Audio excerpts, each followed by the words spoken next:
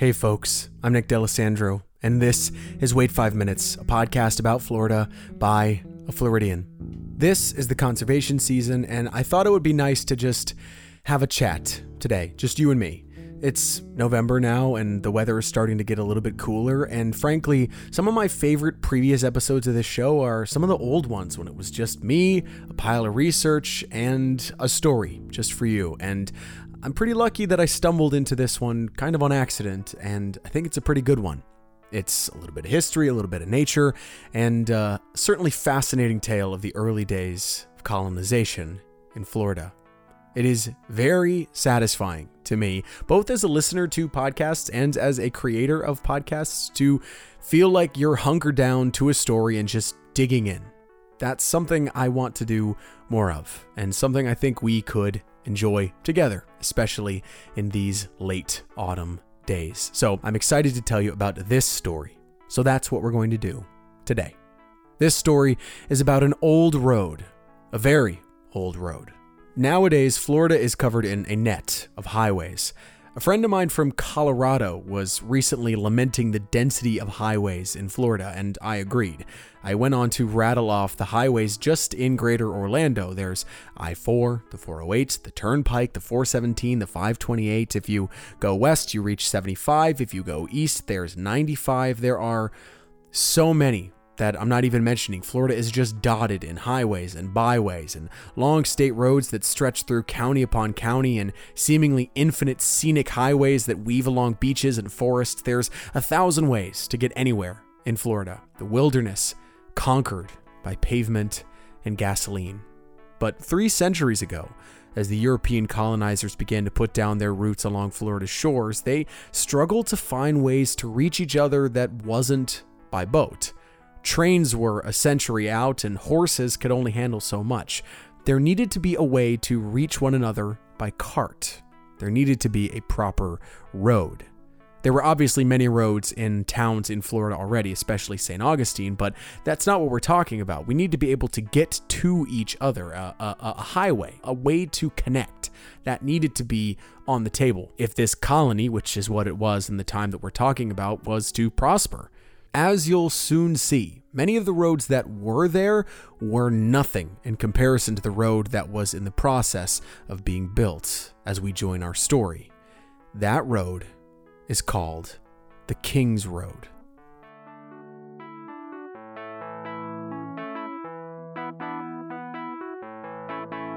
Britain had acquired the land of Florida from Spain in 1763, after the 7 Years' War left Spain battered and bruised.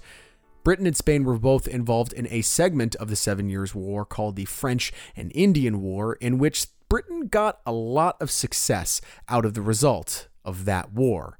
They were now a serious contender along the Atlantic coast, with colonies all the way up the coast and now Florida under their control.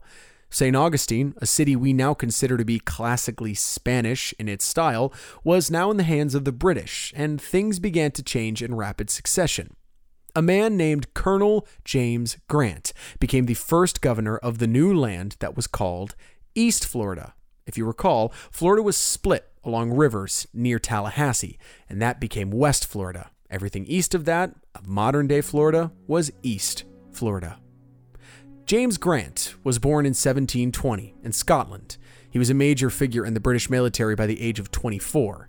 In his work during the French and Indian War in the mid-1700s, Grant worked with many major figures of the soon-to-come War of American independence, including George Washington. He went to the siege of Havana at the end of the 7 Years' War, and soon after was given the title of Governor of East Florida. He made St. Augustine his home, moved into the governor's mansion, and began to rule the colony from there. It was August of 1764 when Governor Grant took position. He had the difficult task of luring comfortable northern British colonists down to the untamed wilderness of Florida. Now, we talk about that concept all the time, how difficult this land was to traverse for colonists when they first arrived to this peninsula. The native peoples of Florida had developed all sorts of means of travel through their millennia of life here, including canoes that could slip through the low-lying waterways with ease. When the Spanish first arrived and the British followed, the persistent water, the overabundance of animals and insects, and the constantly growing underbrush took over any chance of developing a clear path. That's the kind of thing we're talking about when we talk about pre-development Florida. When there's water lying in every groove, when there's plants that grow so quickly up and over your structures, these colonists couldn't make anything that lasted because it was on unstable soil or on areas that wouldn't last very long or just being swept up into the nature around them. The roads developed in St. Augustine up to this point were shoddy and falling apart. Governor Grant wanted to change that. If trade and expansion were to be part of Britain's plan for Florida, a proper road needed to exist. Profit from plantations using enslaved Africans was a huge part of the British economy, and it was Governor Grant's task to bring more plantations to the colony of East Florida and surge the economy. But how? This path needed to connect all the way up to the St. Mary's River, the border between Florida and Georgia, and all the way down to St. Augustine and eventually on to Jacksonville and maybe even further down to cities along the East Coast, but we'll come back to that. What sort of route could be constructed? Well, a planter named Jonathan Bryan agreed to chart the course, and on horseback, he traveled between the border and the two major northeast cities. It was clear, based on his trip, that this was going to be a huge task. The prevalence of cypress swamps meant that loads of bridges needed to be built for this to work, and the road needed to be wide enough to allow coming and going. Now, that was not a thing that the Florida land could accommodate. There was just nothing like that. The budget for this project proved to be its main stopping point. Jonathan Bryan's route was going to be far too expensive, and so was Governor Grant's plan. There was no route that would not require loads of bridges, loads of dredging, and all sorts of construction through difficult areas that they just couldn't maintain. The plan was on the rocks, but Governor Grant had someone in his corner who had an idea. He was the lieutenant governor. His name was John Moultrie, and though Governor Grant's name is tied to the early parts of this task, it is John Moultrie who really brought the old King's Road to life. How we got there, however, is, of course, a little complicated. John Moultrie said that he actually knew of a very successful route through the East Coast wilderness thanks to a friend he had made. He called the man Gray Eyes. Gray Eyes was apparently a cattleman who drove cows through the brush along an ancient trail. Gray Eyes himself was Creek and, quote, probably part of the Alachua people under their leader, Cowkeeper, end quote. Moultrie called Gray Eyes, quote unquote, his Indian friend. Gray Eyes had traveled with his cattle through large portions of Florida, the same way Creek cattlemen had done for generations. The ancient trails that they blazed were laid before them, and Moultrie could use Gray Eyes' skill to chart the course on his behalf. Moultrie was in dire need of securing a plan for Governor Grant to continue his path down the King's Road, but another group was also in need of a proper route. You may recognize their story.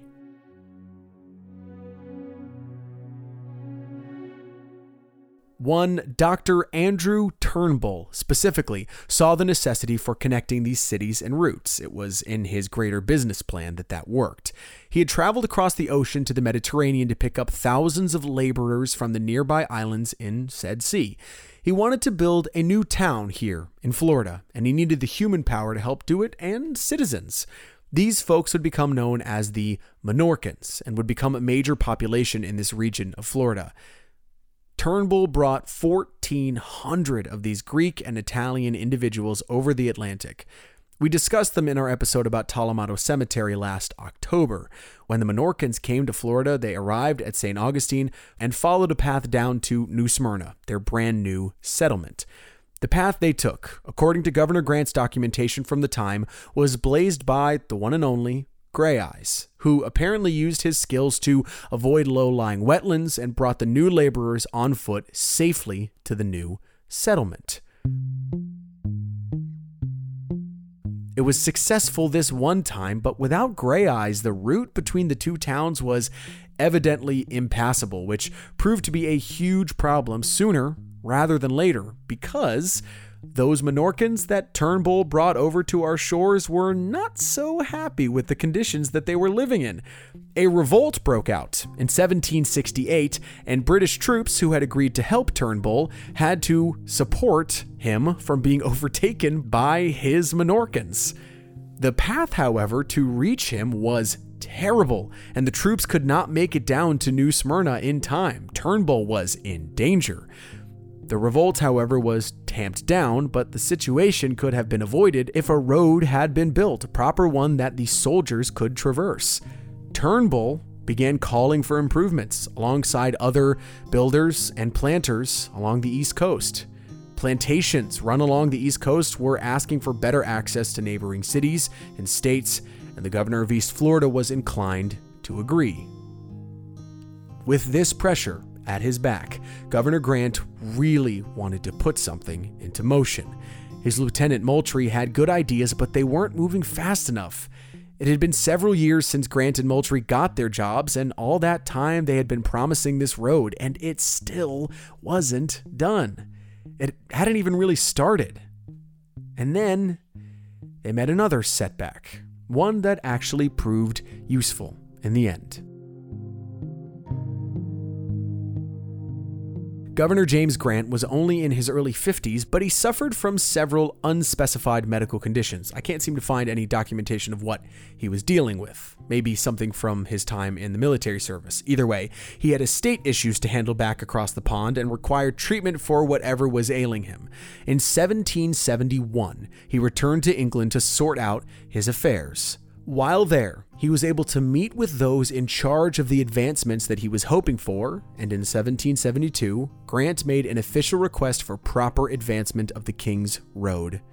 Florida was expensive, as it still is today, but somehow, someway, he got approval and sent along the good news to Moultrie, along with approval of a budget of £1,200. There needed to be, quote, causeways, bridges, and ditches, end quote. All the sorts of things that made this plan a little too expensive earlier. Now he had the budget. Moultrie just had to execute. There were many swamps that needed to have bridges over them and many highland paths that needed to be paved for easy cart movement. Grant, still in London, left Moultrie to the task with a frankly hilarious warning included in the letter, saying that Grant would visit the project in November of 1773, a little over a year after the letter was sent. Grant said to Moultrie, quote, "If there is a stop or a bad step or an insufficient bridge, there will be no living in the house with me." End quote. I love that. Basically what he's saying is, if there's anything wrong with the road, if the road doesn't work, he's fired. But the phrasing there is so funny. If you mess this up, we are no longer roommates. That's very good. I like that. Anyway, soon enough, Moultrie set into motion, quote, the first major public works program in Florida history, end quote. So what that means is that this isn't just a road in one town or a road in, say, a military encampment. This is a road that's going to be used by everybody. This is not just going to be used by British military or the plantation aristocracy. This could be used by anybody. This was a road. This was, a state road. This was a legitimate thing. So if we think of this as the first time that one of the colonists, one of the Europeans did a project that could benefit a lot of people, this is the first public works project in Florida. That's what this thing was. For better or for worse, that is where it stands in history. This road could serve everybody. If it went well, this road could be like a connective tissue for all those along the East Coast. Moultrie now had the budget and one hell of a task ahead of him.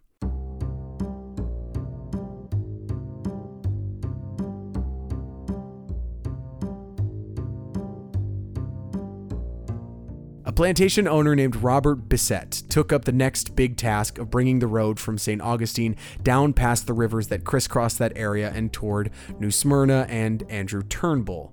So long as Turnbull would build a bridge on his end connecting the settlement to the road Bissett was making, the plan would be successful. So Bissett got to work.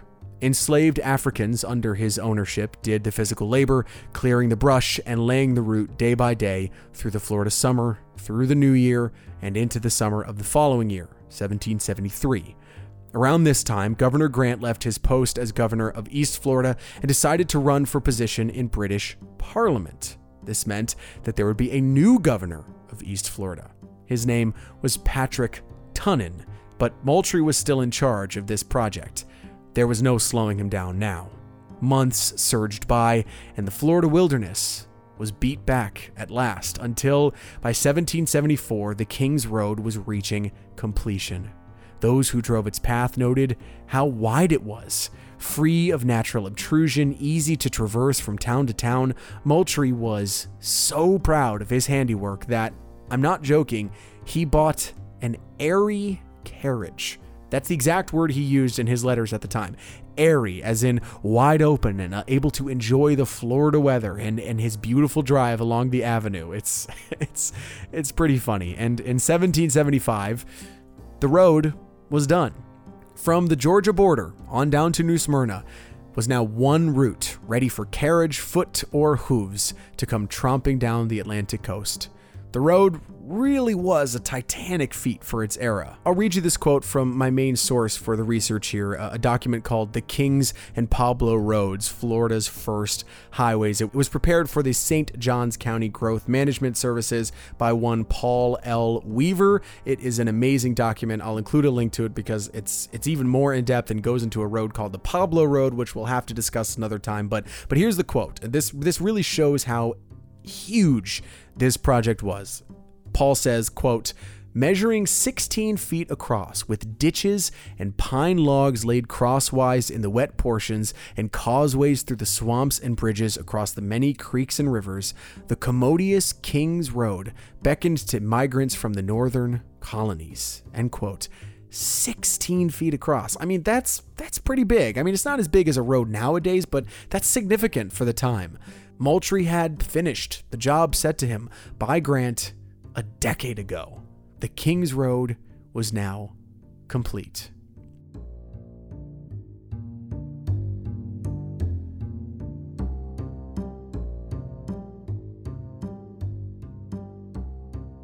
Did you catch the year I said back there? 1775. Things were, let's say, not looking too good for the British colonies at that time because soon after the King's Road was completed, the War for American Independence broke out. Seeking refuge and security from the revolutionary soldiers, loyalist British colonists needed safe space. East Florida was still a haven for those loyal to the crown, so those fleeing the revolting colonies rushed into East Florida. There was even conflict along the northern edge of the King's Road, with British soldiers and revolutionaries battling along the St. Mary's River. When the war was over and the British had lost, Florida was returned to Spain via the Treaty of Paris. Those fleeing the colonies rushed south to hop on boats, many of whom would become the conchs on the Bahamas in the years that followed. When the Spanish came in and brought their citizens with them, they trotted down the King's Road and filled in the gaps. According to accounts from the time, the road, which was the feather in John Moultrie's cap, began to fall into far less pristine conditions. It became less and less sublime as more and more time passed. The route remained, but the Spanish didn't care much for it. It became the route for those being given land grants by the Spanish who were trying to repopulate the peninsula with their own people. One document presented on the website of the Flagler County Historical Society shows a land grant that calls the King's Road, quote-unquote, public road, making it just the most obvious route through much of the area. That's all it was. It was just a public way to get between areas. It wasn't the King's Road anymore. Plantations still used the route to send their crops up and down and back into Georgia. When the War of 1812 broke out, soldiers flooded along the route, bringing troops to conflict, and when Florida was given to the expanding nation of the United States of America less than 10 years after the War of 1812, those in charge saw that the King's Road, soon to be called the Old King's Road, had been worn out by usage in the last 50 years and had fallen into near total disrepair. they'd need to fix it, but by 1821, when Florida became a territory, the old Kings Road had been swallowed up by Florida nature and returned to its natural form, wetlands and forests engrossing much of the path. It had returned to what it had once been.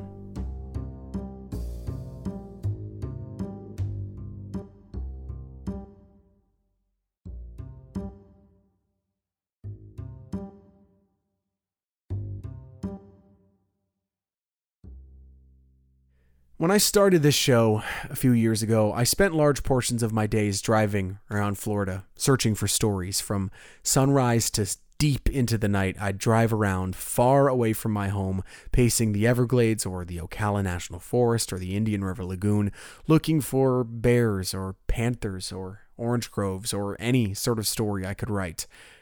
I haven't done that as much as I want to in the last year or so because, frankly, I love research. I love talking to people. I love putting stories together, and frankly, getting lost for a story doesn't quite hold the same appeal as it used to. But every once in a while, I do it. I go out and just see where the road takes me. It's a satisfying thing to find a story kind of on accident. The roads I traverse are how I get there. I love the long hours I spend in my car listening to podcasts, heading towards whatever awaits me, but as with all things in my job writing about Florida, I am faced with an unfortunate balance, because there shouldn't be pavement that carves the Ocala National Forest into quadrants. There shouldn't be a highway that splits the Everglades in two so that I can peer out over the wetlands, but I can't change that. It brings me close to the places I love, but also destroyed them all those years ago, part of the grand legacy of the Kings Road from so many years ago. Obviously, the Kings Road didn't need to be the first road that then led to Alligator Alley, but it's hard to not see the connection. The Kings Road was first, and now everything else followed.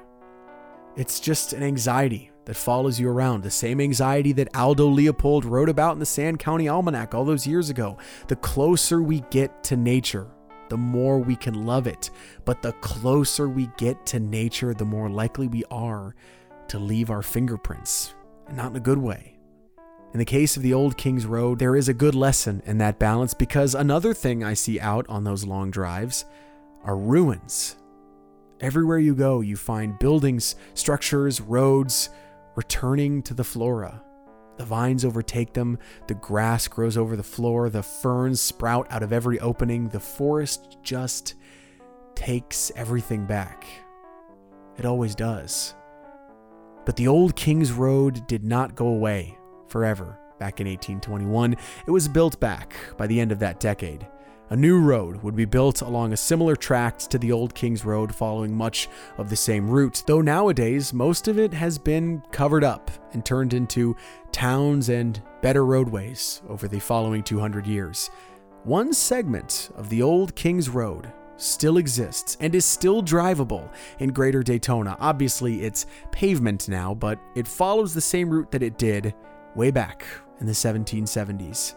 The area around it is fully developed now. No sign of the nature that once engulfed this region, the impassable, unstoppable forest that terrified so many British military men. The same forest, the same wetlands that prevented them for a decade from even charting a proper course is now strip malls in Daytona. This nature that was so difficult for them is just gone now. Wiped out. Even if we brought it back, it wouldn't quite be the same. But I've seen the ruins of Florida. The old Kings Road has as well. The old Kings Road has had many periods of rise and fall, and another fall, likely eventually in the future. We know that for certain. The wilderness comes for everything in the end, whether that's in a decade or a century or in a millennium. That road has turned back to the forest once.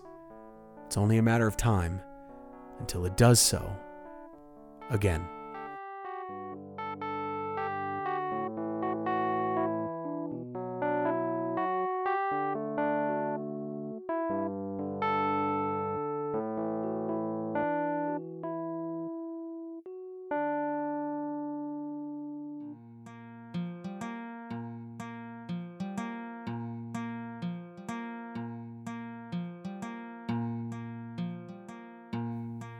Thank you so much for listening to this episode of Wait 5 Minutes. I am so glad that you were here. If you're brand new to the show, or if this is your first episode, you are picking a pretty good place to jump in. We are at the halfway point of this conservation season, so there are some really great stories behind you that you can go and listen to from the last month or so, all throughout October. And there are some really exciting stories on the horizon. I cannot wait for you to hear what I've got in store, and I cannot wait for you to hear the second annual Wait 5 Minutes holiday special.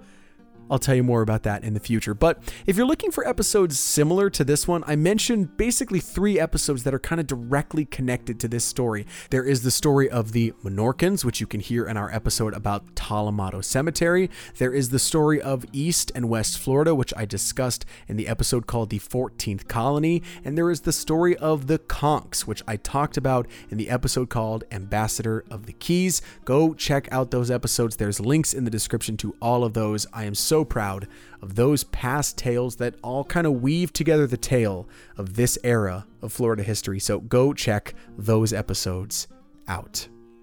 If you're looking for more Wait 5 Minutes, there is a website just for you. Go to wfmpod.com for transcripts of previous episodes. I am currently working on getting last season and this season fully transcribed, so you can go and read along with the episodes if you would like, or suggest them to someone who would like to experience the show that way. There's going to be photographs from trips and photographs from research and YouTube videos and links to everything you need to see to get a full experience of these stories. So hopefully by the end of the year, all of those will be updated, if not by the beginning of next season in February. So go to wfmpod.com to see what we've got so far, and keep checking because there's a lot of stuff that is coming on the horizon. You can also now pick up Wait 5 Minutes merchandise at Cast and Clay on Etsy. Cast and Clay is run by one of my best friends, Sophie Aparicio, who designed each of these stickers alongside the rest of their catalog. We've got a Drink More Water sticker, a Wait 5 Minutes sticker, and a sticker featuring the show's subtitle About Florida by a Floridian. Grab them individually or as a set of 3 at Cast and Clay on Etsy. Head to the link in the description to pick up your WFM merch now. If you did enjoy this episode, please consider leaving a 5-star review. It helps the show become more visible, and it means a lot to me. You can also find me and share the episodes on Twitter, Instagram, and Facebook at WFMPod. If you want to send me a message, you can do so at WFMPod@gmail.com. I look forward to hearing from you, especially because I have some big ideas on the horizon, but I want to know what you want to hear from this show, especially in the coming year. Tell me what you want to hear. I want to know what stories you want more of. Tell me. I am genuinely asking. WFMPod@gmail.com. Reach out. I tend to respond pretty quick. All right. Next week is a huge episode. One that I am absolutely thrilled for you to hear. You're just going to love it. It's a big one. One of the first big stories I wrote for this show is about the Indian River Lagoon. It's one of my favorite spots in Florida. It's just amazing, but they are having a bit of a crisis right now, one that many experts have been working for years to help resolve. But right now, whether you knew it or not, the manatees of Florida are experiencing a massive die-off. We're losing manatees at an obscene number right now. So I got in touch with the journalist who introduced me to that story. His name is Max Chesnes. I hung out with him for a day and visited many of the locations that he goes to for the research of this story, and I got to see firsthand what's going on at the Indian River Lagoon with the manatees and with their seagrass. This is an amazing story, one you have to hear to believe, so tune in next Monday. I am so thrilled for you to hear this story so that you can know more about this genuine catastrophe that is happening in our peninsula's waters. Until then, I'm Nick D'Alessandro. Be good to yourself. Be good to others. If you haven't gotten vaccinated, look into it to help your community around you. And if it's time to get your booster shot, look into it to see if one is available to you. I realize that I haven't been including a link to booster shot information, so I'll be including that in the episode description as well. And of course, as always, drink more water. Have a happy November. I will see you next Monday.